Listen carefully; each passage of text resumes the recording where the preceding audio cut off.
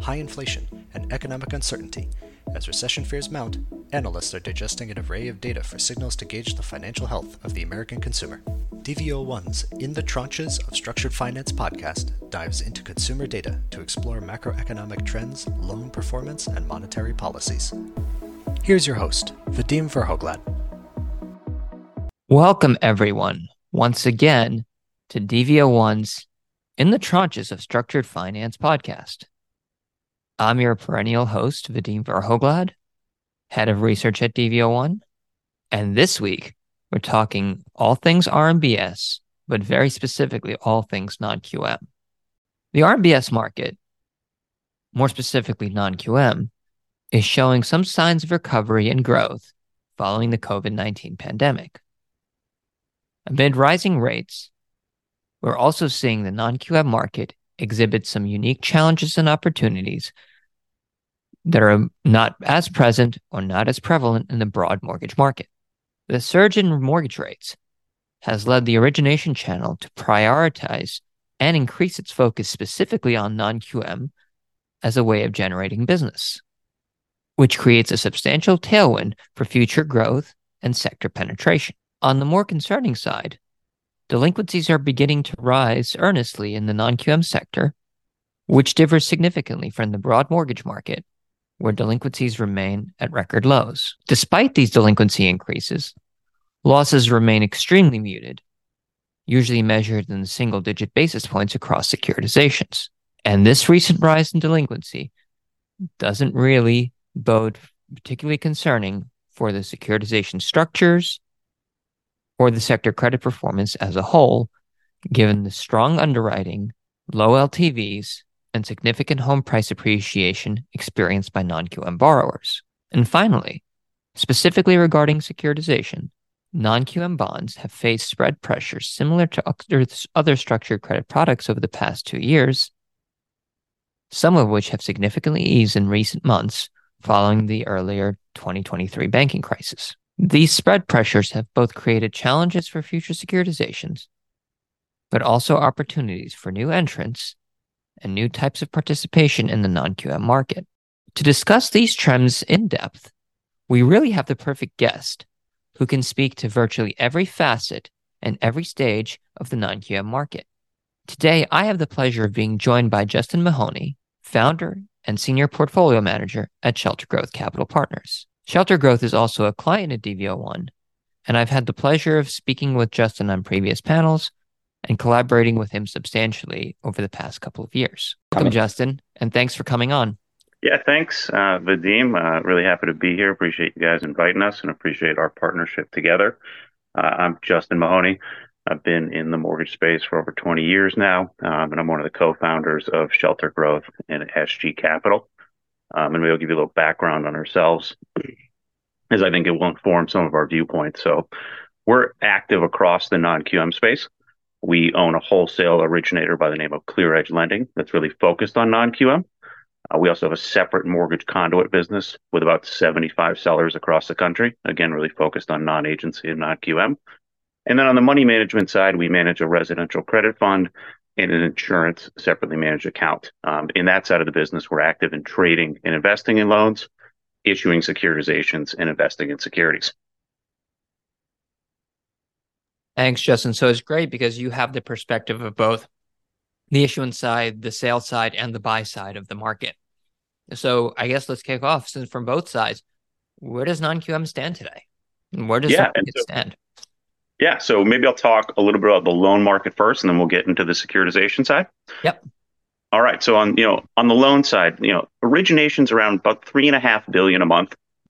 Average coupon today is north of 8.5 and getting into the high eights. Now, remember, when I quote those numbers, that's kind of where loan locks and new production are coming in. But you see that in securitization, it's a couple months away.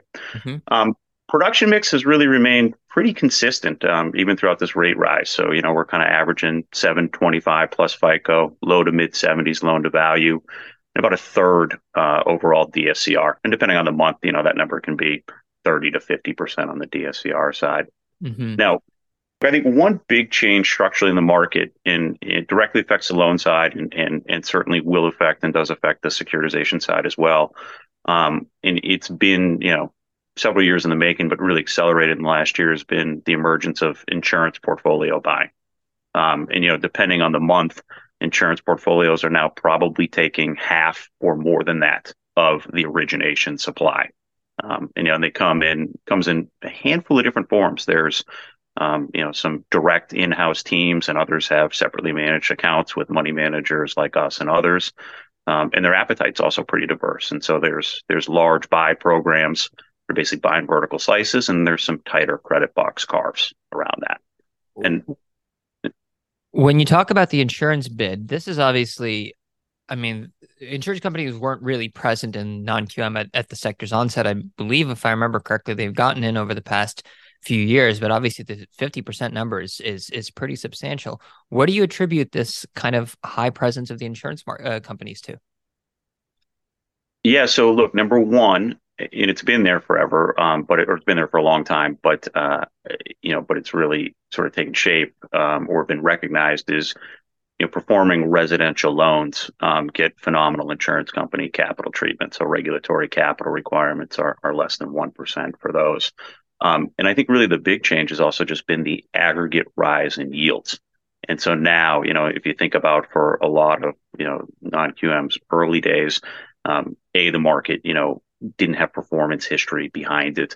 And B, kind of aggregate loan yields weren't necessarily meeting insurance company bogeys. But ever since we've gotten, above 6 handle on coupons, that's worked really well for them. They can be really competitive given their regulatory capital. And the other big part of this is, look, non-QM credit performance has been really strong. And so, you can look at this and say, hey, we've got an asset class that gets great capital treatment, has, basically no losses, and has solid yields. And the other real factor, if you think about this, is, it's hard to participate in the GSE market because Fannie Freddie and the TBA market set prices in that. Yep. It's hard to compete versus banks for jumbos, especially on the ARM side. And so there's a place where people can go get fixed rate loans that are still high credit quality, high yields, and be, one of two price setters versus securitization here. Mm-hmm. That makes sense. Was there anything else on the loan side before we got into a little bit more of the kind of securitized dynamic? And I'd love to break the securitized dynamic up from two fronts. One being, of course, the sales side, the issuer side, and the challenges they're facing, and from the other, the buying base side, and where kind of capital is sitting there and how they're thinking about the landscape. Yeah, and so look, and I think the two conversations flow in together, because I brought that earlier point on insurance up because, and you brought a good point, pre-COVID, securitization was really the sole price setter in the market. And now when it comes to acquiring loans, the securitization bid competes with the insurance bid.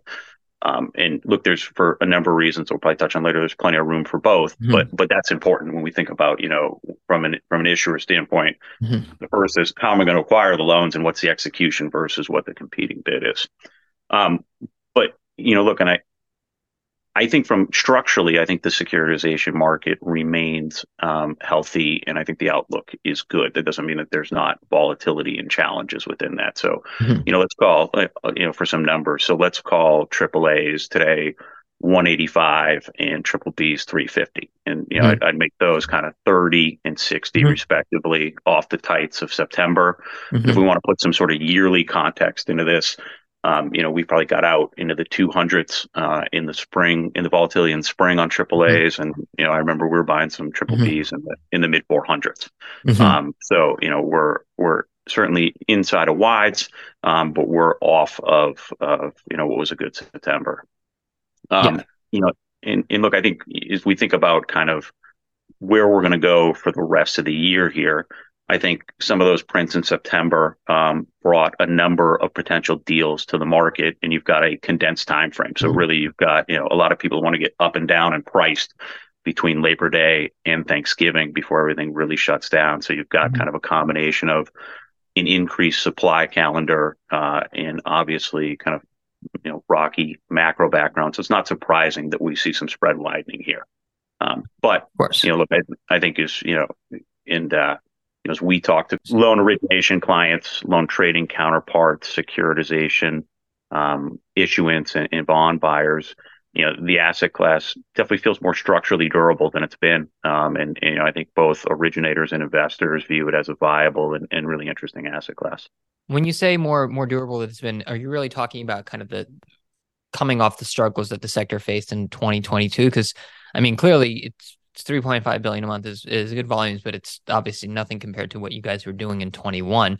So are you saying mostly kind of like recovered from the, let's just say, the hectic days of 22, or are we saying just fundamentally structured on it, even on a historical basis? Yeah, so I think the answer is a little bit of both there. Maybe I'll try to cover them. So, one, I think for the production side, knowing that there are two avenues for takeout, so that being portfolio and securitization, I think is very good for participation on the origination side. Because one thing to remember is, if you go back kind of pre 2021 or kind of, let's call it the COVID boom days and before that on the GSE origination side, Yep. there, a lot of the mortgage production capacity wasn't really participating in non-QM. Mm-hmm. It was having a great time in the GSE side and didn't feel the need to. And now I think it's shifted where number one, it has a need to, but number two, can look at the market, see the different execution channels and feel a lot more comfortable there. And then, look, I think 2022, I think you ended up with a really unique storm, and as you mentioned, because you had record production volume of late 21 and early 22. You had record production volume. There you're doing kind of 6 to 7 billion a month, all at kind of 4 coupon. Yep. That then needs to come to securitization market when the market knows the new coupon is supposed to be 6%. And on the heels of that, the dominant buyers are money managers who are having record outflows. And so there you kind of had a perfect storm for a sector. And so I think a lot of that is certainly behind us. And I think the different execution outlets, bode well for production continuing. That makes sense. Would you say at this point that the entire sector is kind of all the loans that were maybe, let's just, since current production is 8.5 lakh, would you say all the loans that are, let's say, sub 6.5 have been already cleared off balance sheets, like in securitization form or otherwise, or is anybody still dealing with kind of having to balance sheet some of the 21 or early 22 production in terms of different entities, or is that all kind of moved past the sector now? I think that's all moved past anything in weak hands. And so, in one of our insurance portfolios, we have an axe for that, and we try to buy. And I can say we've been able to source a lot less of that recently. There might be some opportunistic trading between what I'd call, stronger hands that could hold it. But in terms of any sort of forced selling or needed forced selling, there really isn't any of that left. That makes sense. Would you say so? When we're thinking about kind of production today and what 3.5 billion per month looks like going forward, it sounds like from the business side, whether it's originators, whether it's the securitized market, the insurance bids, it seems like everything is kind of looking relatively strong. Is the question about producing more than that, to say maybe getting back to 6 or 7 billion, is that really mostly not feasible today because of a lack of borrower demand? Just the fact that people just don't want to or can't afford to take an 8.5% mortgage in non-QM? Is that kind of the biggest hurdle to future production, or is there still any kind of sector level efficiency or sector level kind of drawing in new capital that is in any way hindering kind of more production? It's a great question, and I think there's a 2-part answer to that, because I think number one is, look, I think it starts top down. Your point with 8.5% mortgage rates. Look, the rate lock-in effect here is real. Like, activity in the mortgage business is just way down, right? So existing home sales are down over 20% on the year. They're down much more than that versus the peaks post-COVID. Yep. When you think about the broader origination market, 2021 was 4.5 trillion. 2022 was high twos. 2023 is going to be lucky to do half of 2022. Yeah. So that obviously affects non-QM. Now, the interesting thing is, non-QM, probably the lows we hit were in late 2022, and I think the market was kind of sub 2 billion. Yep. There's a number of different factors there, but I think one thing that we do see kind of day to day, and it gets to your kind of market structure or efficiencies, et cetera, is there is just more focus from the people that literally produce mortgage loans, originators and kind of the boots on the ground mortgage loan officers. The majority of them had never done a non-QM loan, and now they're just forced to look for all options with GSE production being way off. And so, in our conduit business, I can think of a couple of fairly sizable, i.e., when you think about total volume, they're kind of multi-billion-dollar a month originators that came into non-QM this year that really weren't, didn't really have much of a presence or a focus on it. And so I think at the margin, non-QM can have a pickup just because, again, far less than 50% of the production staff was really focused on it, previously. So I think there's some pickup there, but you can't really fight the bigger top-down effects. So it's a bit of both, to your question. And picking up on the borrower side of it, is this a question at this point of kind of if I'm a homeowner, I just don't want to buy the home at an 8.5% mortgage? Or is it a question of if I'm buying at an 8.5% mortgage, it's hard to imagine a loan that's getting done at that point that isn't close to 40, 41, 40, even 43 DTI. And then, you have some questions about production in non-QM and saying, hey, we're getting a lot of high DTI loans where maybe we don't want to just absorb all the supply. And there's a lot of borrowers that just fall out because even if they wanted to, they can't really afford it, with non-QM underwriting at 8.5%. They could at 5.5 or 6.5, but at 8.5, it's just kind of a non-starter given their financial situation.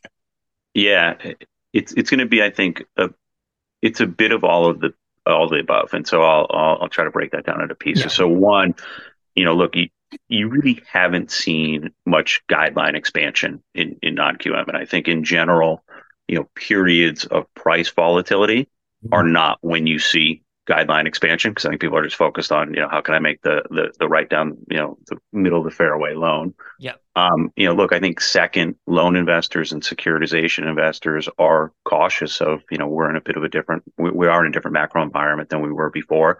Yep. And so I think in general, if you started to see, tails of higher DTI really creeping up, I think that would start to have a negative reception. And really, we have not seen that. Mm-hmm. And then I think there's a couple of different factors as it relates to the borrower side. And one has to do with, with the increase in home prices, our average loan size is $500,000. The average LTV even on a purchase is in the low to mid 70s. So, there's certainly less borrowers with that amount of dollars to make on a down payment. And then to your last point, there's less borrowers that are really able to qualify because of the fact that rates are where they are. So I think when you couple those facts with that, the market is not, actively, kind of expanding on the guidelines. I think those are the natural constraints. Do you think there's any, when we talk about the guidelines, obviously out of these points, there's three that are unassailable. Rates are where they are, borrower cash flow is where it is. But is there any question on when thinking about kind of guideline expansion and taking the sector kind of up? Do you get the sense that there's still any reticence and any people still using my kind of favorite statement, which is that for normal people, 2008 was 15 years ago, and in the mortgage markets, it was last week. Do you get the sense that there's still people that hear the word non-QM, not obviously active market participants, but future participants, they hear non-QM and they think, oh my God, subprime 2008, never ever. Do you think there's any of that still bottles up kind of guideline expansion when it comes to thinking about like taking non-QM higher up and kind of being able to absorb more production? Or is that kind of mostly been weighted out of market thinking? I mean, it should have been weighted out 10 years ago, but obviously media headlines have done no one any favors when it comes to describing the non-QM market. Yeah, it's a good question. I think in large part, I mean, look, non-QM has expanded and brought on bigger buyer bases in part because of how strong the credit performance has been. And, I think all sides are hesitant to change anything to do with that. And then, look, I think the other dynamic that is real is, it's not clear that there's a guideline lever, look, we could make a lot more loans if we went back to 100 LTV, no docs and no due diligence, but no one is looking for that. But it's not clear that there's something that's kind of readily changeable that could be accepted by the market that would really scale. And so for that reason, I think there's just been less focus on it. I think buyers, loan buyers and bond buyers are generally pushing against any sort of major changes in the guidelines. And again, outside of doing things that might jeopardize the overall quality of the market, there aren't too many levers that I think can be pulled. It's interesting the way that you say that, because when you think about typically securitization, certainly you're absolutely right. If you just did 100 LTV, no doc, 2007 style loans, I don't think there's appetite for that. But surely, is there kind of a middle ground? Because everything that we see in performance, the loss rates are still in the single digit basis points or less. It's certainly below any triggers in securitizations. So is there kind of like is there almost like a middle ground where the sector could take a little bit more risk, just because, the cumulative losses in non-QM across the board for the past 8 years is probably in the single millions of dollars, or maybe tens of millions, but like it's basis points. Is there any kind of ability to say, okay, we don't want to go back to 100 LTV, but we can take a little bit more risk, given that, we've seen now the non-QM space is almost 7 years old, and we've not seen any deals with any kind of material loss behavior, even through kind of reasonably interesting cycles like COVID? Look, I think it's a great question. I think the answer is there should be. Mm-hmm. However, it's not particularly clear to me what the catalyst is for that. And so, to delve further into that, yeah. I think when we're trading pools, whether it's selling or buying, I think the market clearly pays attention to things like percentage of LTVs greater than 80, FICOs less than 700, kind of all the dimensions everyone would be aware of. And so I think that gets called out, right away. It's generally the same in securitization. And so I think it's a bit of a question of, kind of who wears the risk. And if you think about this from an issuer standpoint, you're going to be launching, you're going to be expanding those guidelines. It's probably going to take you, several months at a minimum to aggregate the collateral and come to market. And if you happen to come to market where, you've got a rocky macro backdrop, you're likely to suffer quite a bit, on that transaction. So it's kind of, it's a bit of, who's going to move first and who wears, that ultimate market risk. And, I think as it stands right now, that would kind of be solely on the issuer and aggregator. And so I think, that seems a little unlikely to me to happen. I think one of the things that could change is, look, portfolios, one of the advantage they have is they tend to be buy and hold, and so their transactions are kind of, set aside from market risk fairly quickly. But they also tend to be more conservative in nature. So I'm not really sure you're going to see the leadership from that side. Would it take something like portfolio bids, either from an influx of capital, just kind of absorbing supply of, let's say, if LTV was, let's say, the lever that you didn't want to necessarily step back on, given kind of the overall level of home prices, maybe some people would be a little bit more comfortable taking FICO, kind of down below 700. Would it have to be a situation where the buyer base was just so strong at 700 or above that, some of the different hands would have kind of no choice but to take a little bit lower FICO? Or would it have to be kind of a commensurate statement that's saying, hey, 50, we've been underwriting almost no mortgages to low FICO individuals for better part of 15 years now. There's clearly likely a demand there. And if they have kind of ancillary factors, if somebody had 600 FICO because they had a problem in COVID with a divorce, but they have a 35% down payment and they've got a strong cash flow, it's a loan that's probably able to be underwritten, but historically hasn't been. And certainly there's been anecdotes of these kind of people all across the country. So is it a question of somebody's got to be the first person to do it? And is that person doing it going to do it because they either have taken a stance on saying this is just absolutely good yield, or is it one of those things where the market just has to be able to take away all of the other supply to such a degree that some issuer, some entity is not going to have a choice if they want to grow market share? Another good question. Look, I think I'll answer in a couple different ways here. One, I think the right way to do it would be issuers partnering with anchor bond investors and saying, Mm-hmm. look, I think we could expand in this way. If we do that, we could bring you more supply. Will you buy that? Mm-hmm. And that I think is the right way to do it. I do think one of the parts though, which is interesting when you think about the backdrop and kind of what non-QM is, and I know lower FICO is just an example of Yeah, of many different levers, but if you think of about course. lower FICO for a second, you know, there's a lot of guidelines that will go, down into 620 pre-COVID. There was guidelines that went into the 500s. Yeah. But given we're in a pretty large, purchase market here, I also Mm-hmm. think there's a real direct correlation between, who has the amount of down payment to actually go Mm-hmm. and purchase a house and has that FICO score. And so I think you also have just some kind of self-selection on the borrower side Yeah. of who's actually able to have the savings and the current income to purchase the house. And then on the Mm-hmm. rate side, you just see a lot less of a cash out, refi market, just given where, a Yeah. lot of people's first liens are versus where rates are today. So I think that kind of dynamic is probably as constraining as anything on the, on the issuance or who owns the market risk, along the way. Mm-hmm. It's that it isn't clear that there's a very easy lever to pull that would significantly increase the volume and not materially increase the credit risk. That makes sense. Piggybacking on that, because you mentioned the idea, the cash out idea.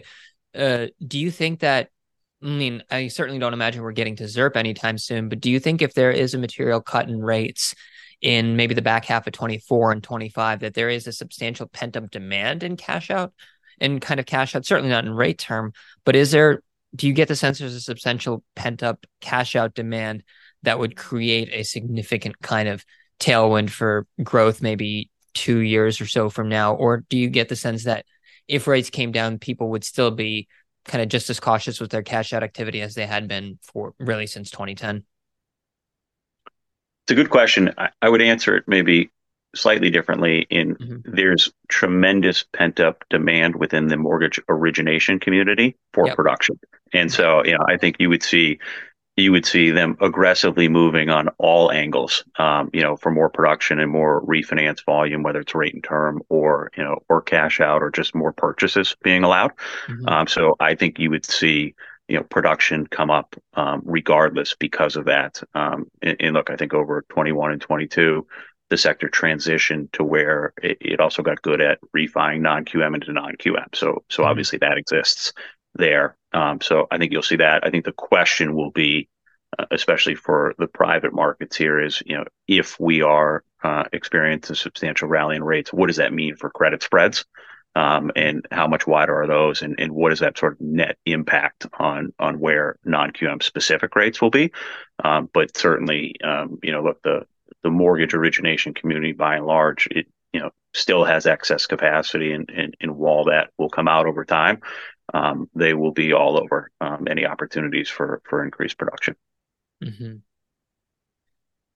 Sticking with the securitizations for a moment, are there still, I know we touched on this a little bit earlier, but are there still any kind of issues with the sector as kind of part of the sector's plumbing that maybe hold back, at least from the securitization side, their ability to be competitive? And the way I'm thinking about it is a few years ago, there was a question of standardizing rep and warranties where there was still, maybe a few years ago, and maybe it's different today, but that was something that was, the standardization of that had been kind of a concern. And then post COVID, the concern was, well, how do you report modifications and which borrowers are paying or not? Are there any kind of market dynamic specific issues that exist among the issuance market in order that kind of stifle securitizations from being more competitive today? Look, from the issuer's perspective, and I'm not saying it's a negative thing Yep. in the entirety. It's just the reality of it.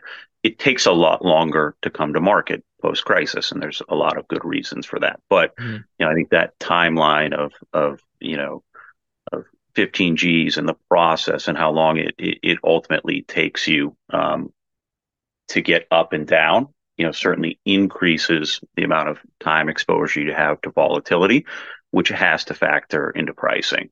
Mm-hmm. Now, look, I think definitionally, if that was to change, you'd have to do something, we'd be doing less than we're doing today. Mm-hmm. And I'm not sure that there's appetite for that. But, in terms of sort of securitization and as we think about, when we're holding loans and evaluating exits and things, and I'm sure this goes for sort of all loan holders, the fact you could, it's much easier to do a trade to a portfolio that's going to be a buy and hold from a standpoint of what that process is than to do a securitization. Obviously, there's a number of really good reasons for people to securitize loans, but I think that that is one impediment. I'm not sure that it will change or that I think it should, but I think that's something. In as far as the pieces you mentioned around kind of the standardization of reps and warrants, modification reporting, I think things like that we often hear, and I agree that they are challenges, but it's not clear to me that there's a lot of money that's sitting on the sidelines that's waiting for that to change, so that it's going to come into the bond market and bring a materially different picture. So I think those are perhaps right, complaints that people have about the market, but I'm not sure that, changing either of those brings a vastly different supply demand dynamic. So I've got two questions on the back of that. I guess I'll start with the first part of it. Is when you mentioned that there isn't kind of appetite to change the 15G process and the kind of length to time to securitization.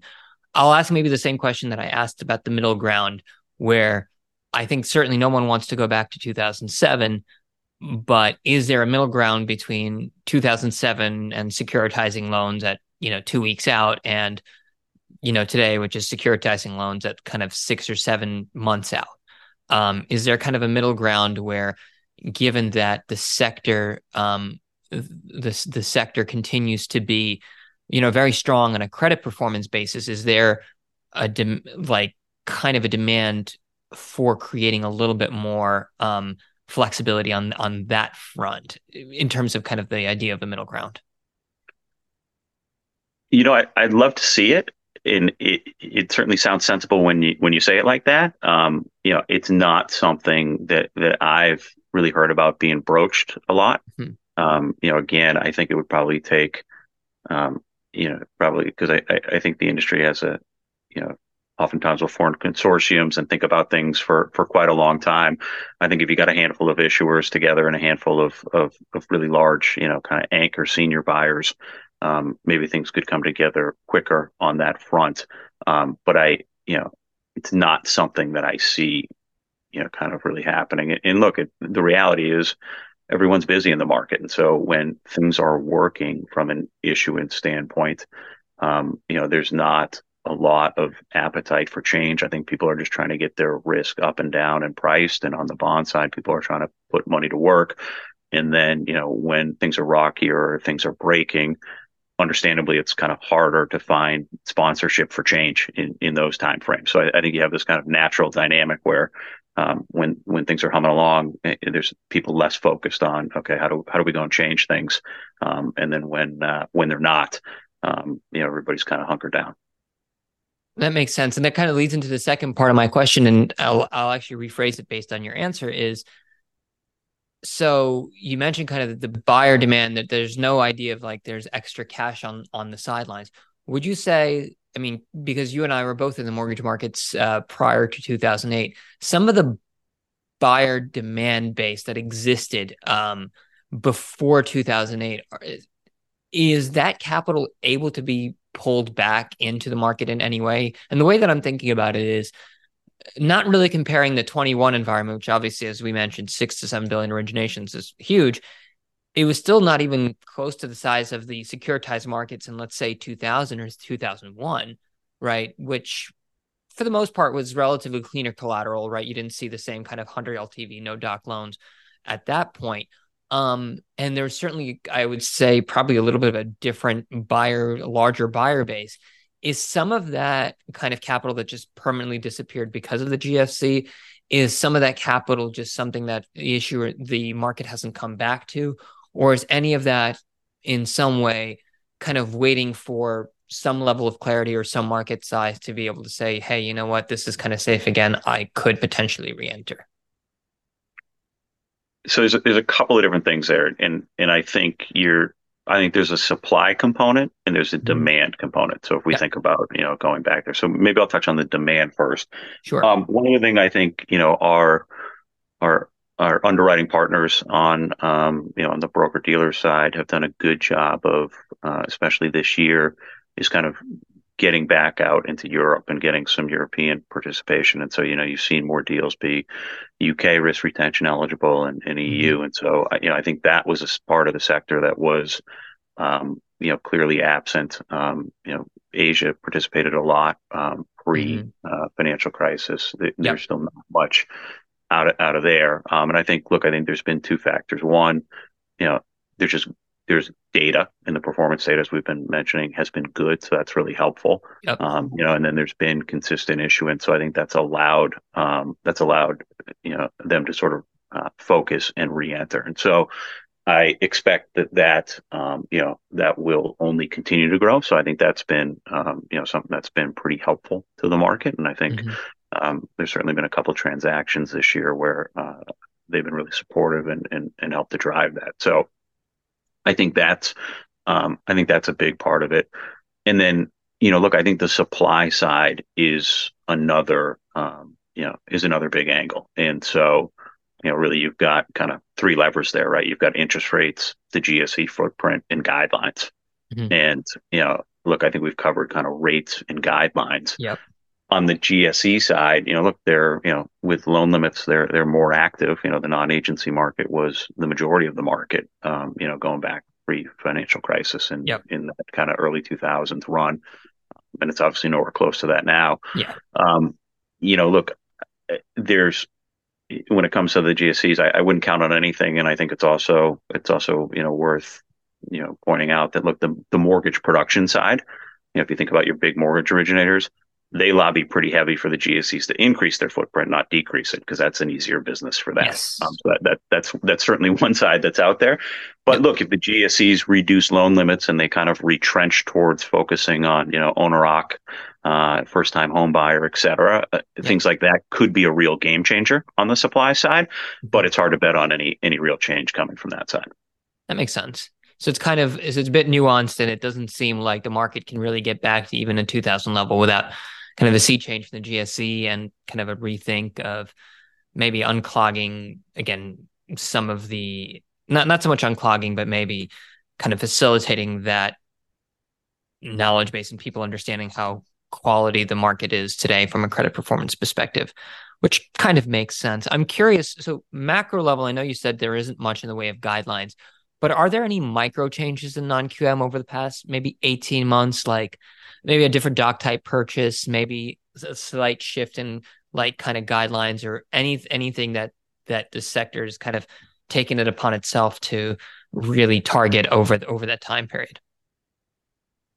Not really. And I know you're kind of asking a bit at the margins. Look, I still think we still tend to push that, when you're on the loan production side, you spend 90% of your time talking about 5% of production, that people are thinking about and dream up, and all of it kind of really happens down the middle. So I think when we think about growth and we think about how we try to grow volume on our side, a lot of it is just tapping into that currently or previously untapped mortgage, just kind of the mortgage production engine that hasn't focused on it. So just training people on what is non-QM, how is this different than GSE paper, how can we help you to originate? And so I think that's where the majority of the growth will come from. Look, I think if anything at the margin, you've probably seen reductions, and that's been whether it's been price or outright guidelines and what people are doing at kind of the higher LTVs, maybe some of the lower DSCRs, or lower FICO. So I think if anything, it's probably been a slight retraction, but it's probably, I'd say, kind of fairly neutral right now. And when you're talking about kind of getting the mortgage universe more accustomed to non-QM, does that help in terms of is there kind of a learning curve to, let's say, bring down the timelines of originating a non-QM loan? Because, obviously you don't have desktop underwriter, you don't have day one certainty, you don't have all the things that people would rely on to maybe make a more affordable, from the originator side, make it a more affordable GSE loan. Is it just a matter of learning and teaching them that some of the same systems work so that it's not as time consuming and expensive for them to originate a non-QM loan?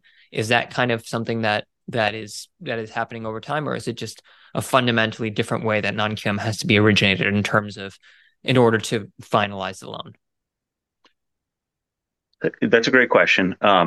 So to some degree, I think we've been dealing with this since we started in the non-QM market, but it still persists today. And look, I think you have to remember that a lot of this is done by an individual loan officer in what is their confidence in the product. And so if you think about it, what does everybody want today? They hope they have realtor relationships because we're in a purchase business right now. Yep. And so if 99 out of 100 loans that they've done over the past several years have been GSE, and they have very good confidence in that, and they're understandably nervous when it's a new product that they haven't had. And so the big thing that we see in the market is it's hard to get production people to do their first loan.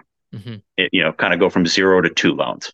Yep. It's a lot easier to take them from 2 to 10 loans, right, on there. I see. And so that's where a lot of, I think, and it made sense in boom times, when GSE refis are incredibly plentiful. I think that, so it's kind of, I think, as opposed to maybe, different guideline tweaks or process tweaks, I think just education it has been kind of the main focus. There's been several tries at automated underwriting engines. I think those have generally not yet been successful in the market. Us and several others will allow sort of combinations of utilizing the Fannie and Freddie AUS, but those are still very small parts of the market today.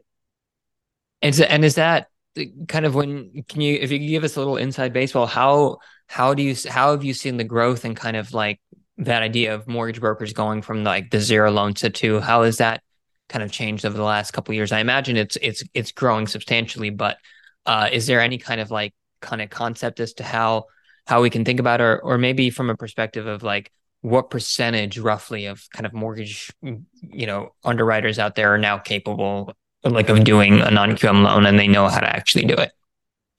I mean, look, I think the number one driver here is need. And so in terms of where people are focused, when they can't make the loans on the production side, where they can't make the loans that they used to make, they will turn and they will focus on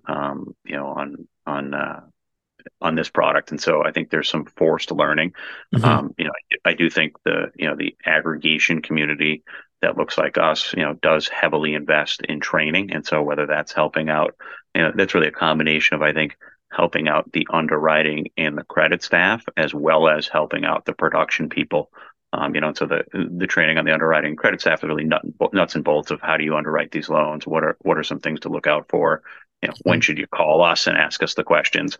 And then, on the production side, it's look, who are these borrowers? Giving them a profile of it, making sure they understand what our products are, et cetera. And so I think there's quite a bit of outreach, again, from the aggregation community like that. How does that translate over time? And in terms of, roughly, do you have a sense of right now, like how much kind of time and resources it costs them to make a non-QM loan right now? Just the actual production of making a loan versus a GSE loan. And how would you imagine, like, what would it take for that gap to, like, is there a lot of low hanging fruit to get that gap to be shrunk, or is there still kind of, or are you kind of bumping up against the limits of how much that gap can shrink so that, the economics for non-QM look that much better? Look, I think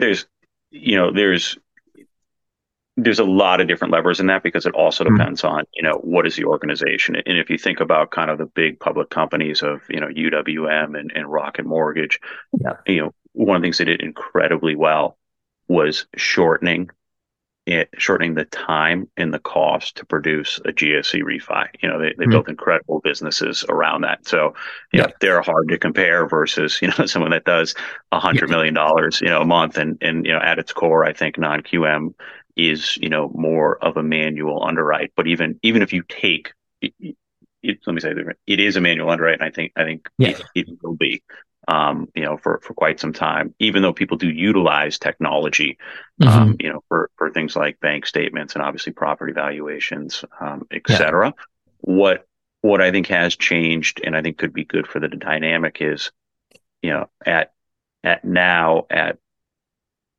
significantly more of the mortgage production universe, including at some of those bigger companies that I mentioned. There are, underwriting divisions that are doing this product right now. Hmm.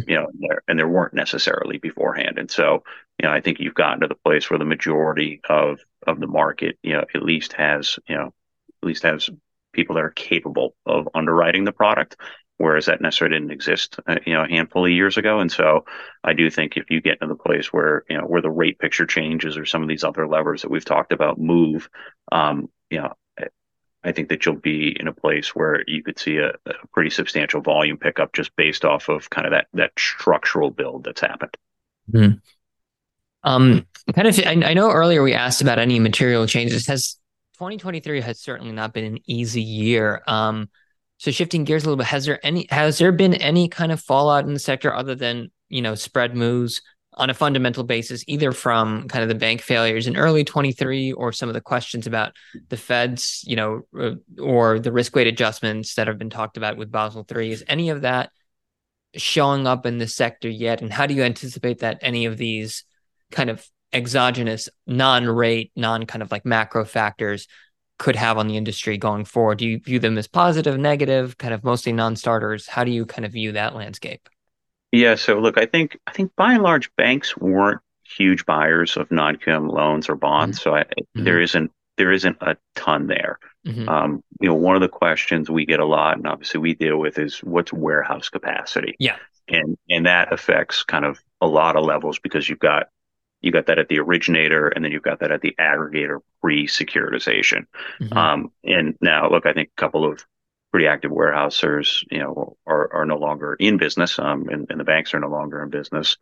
But by and large, capacity remains pretty stable. And so, what I think you saw there is um, there were a handful of banks that survived, and they're more on the regional side where the business wasn't core to them, and they exited it.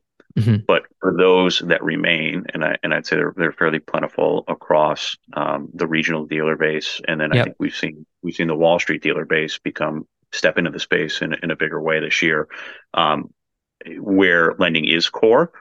Mm-hmm. They're actually probably at the margin maybe a little more aggressive in Mm. in looking for balances, and a big part of that is because their agency balances are just way down, right? Yep. And so they're looking to fill. What we have seen is, I think, just given the mortgage origination environment, what earnings look like there, and the macro backdrop, Mm-hmm. I think some of the smaller originators, and again, some of these are, if we're talking, on the much smaller side, Yep. they're having some more trouble getting banked, and that may continue. But I think for larger originators and aggregators, there's been plenty of financing capacity. At least on our end, we've re-upped, we've added, new participants there. And it seems like from several others that sit in my seat, it's been the same. So Mm-hmm. um, I think that financing remains strong, but that's an area that could evolve over the next year or so, as a result of a lot of what's happened. So it sounds like the sector is kind of on firm footing on most areas. So, without obviously having to put a macro picture on with in terms of rates, because quite frankly, nobody really knows all that well. Um, what do you see 2024 looking like for the sector, and I'll ask you this in two parts. First, what do you think 2024 will look like? And second, what do you hope 25 and 26 look like for this sector? What's your kind of best view of like how the sector can evolve and what could it grow to, and what would it take for the sector to get there? That's a great question. Um, so look. Yeah, in 2024, I think our baseline expectation is, I think we're going to have kind of more of the same, and I don't think anything revolutionary. You know, I think we've bet on at least continued volatility, if not more. And I think to the points we made earlier, you know, you don't generally have, sort of great leaps in guideline changes when that happens. Um, on the structural side, you're going to have more insurance money in the sector, not less. And so I think that has a number of different dynamics depending on where you play. I think what that means for the bond market is you know issuance as a percentage of origination will likely decline.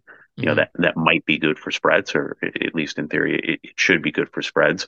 Yep. I think one of the big things, and again, I think it's all related, but do you start to have more fixed income manager inflows, which could create more demand and maybe tighten up pricing. And so I think that's something that could happen.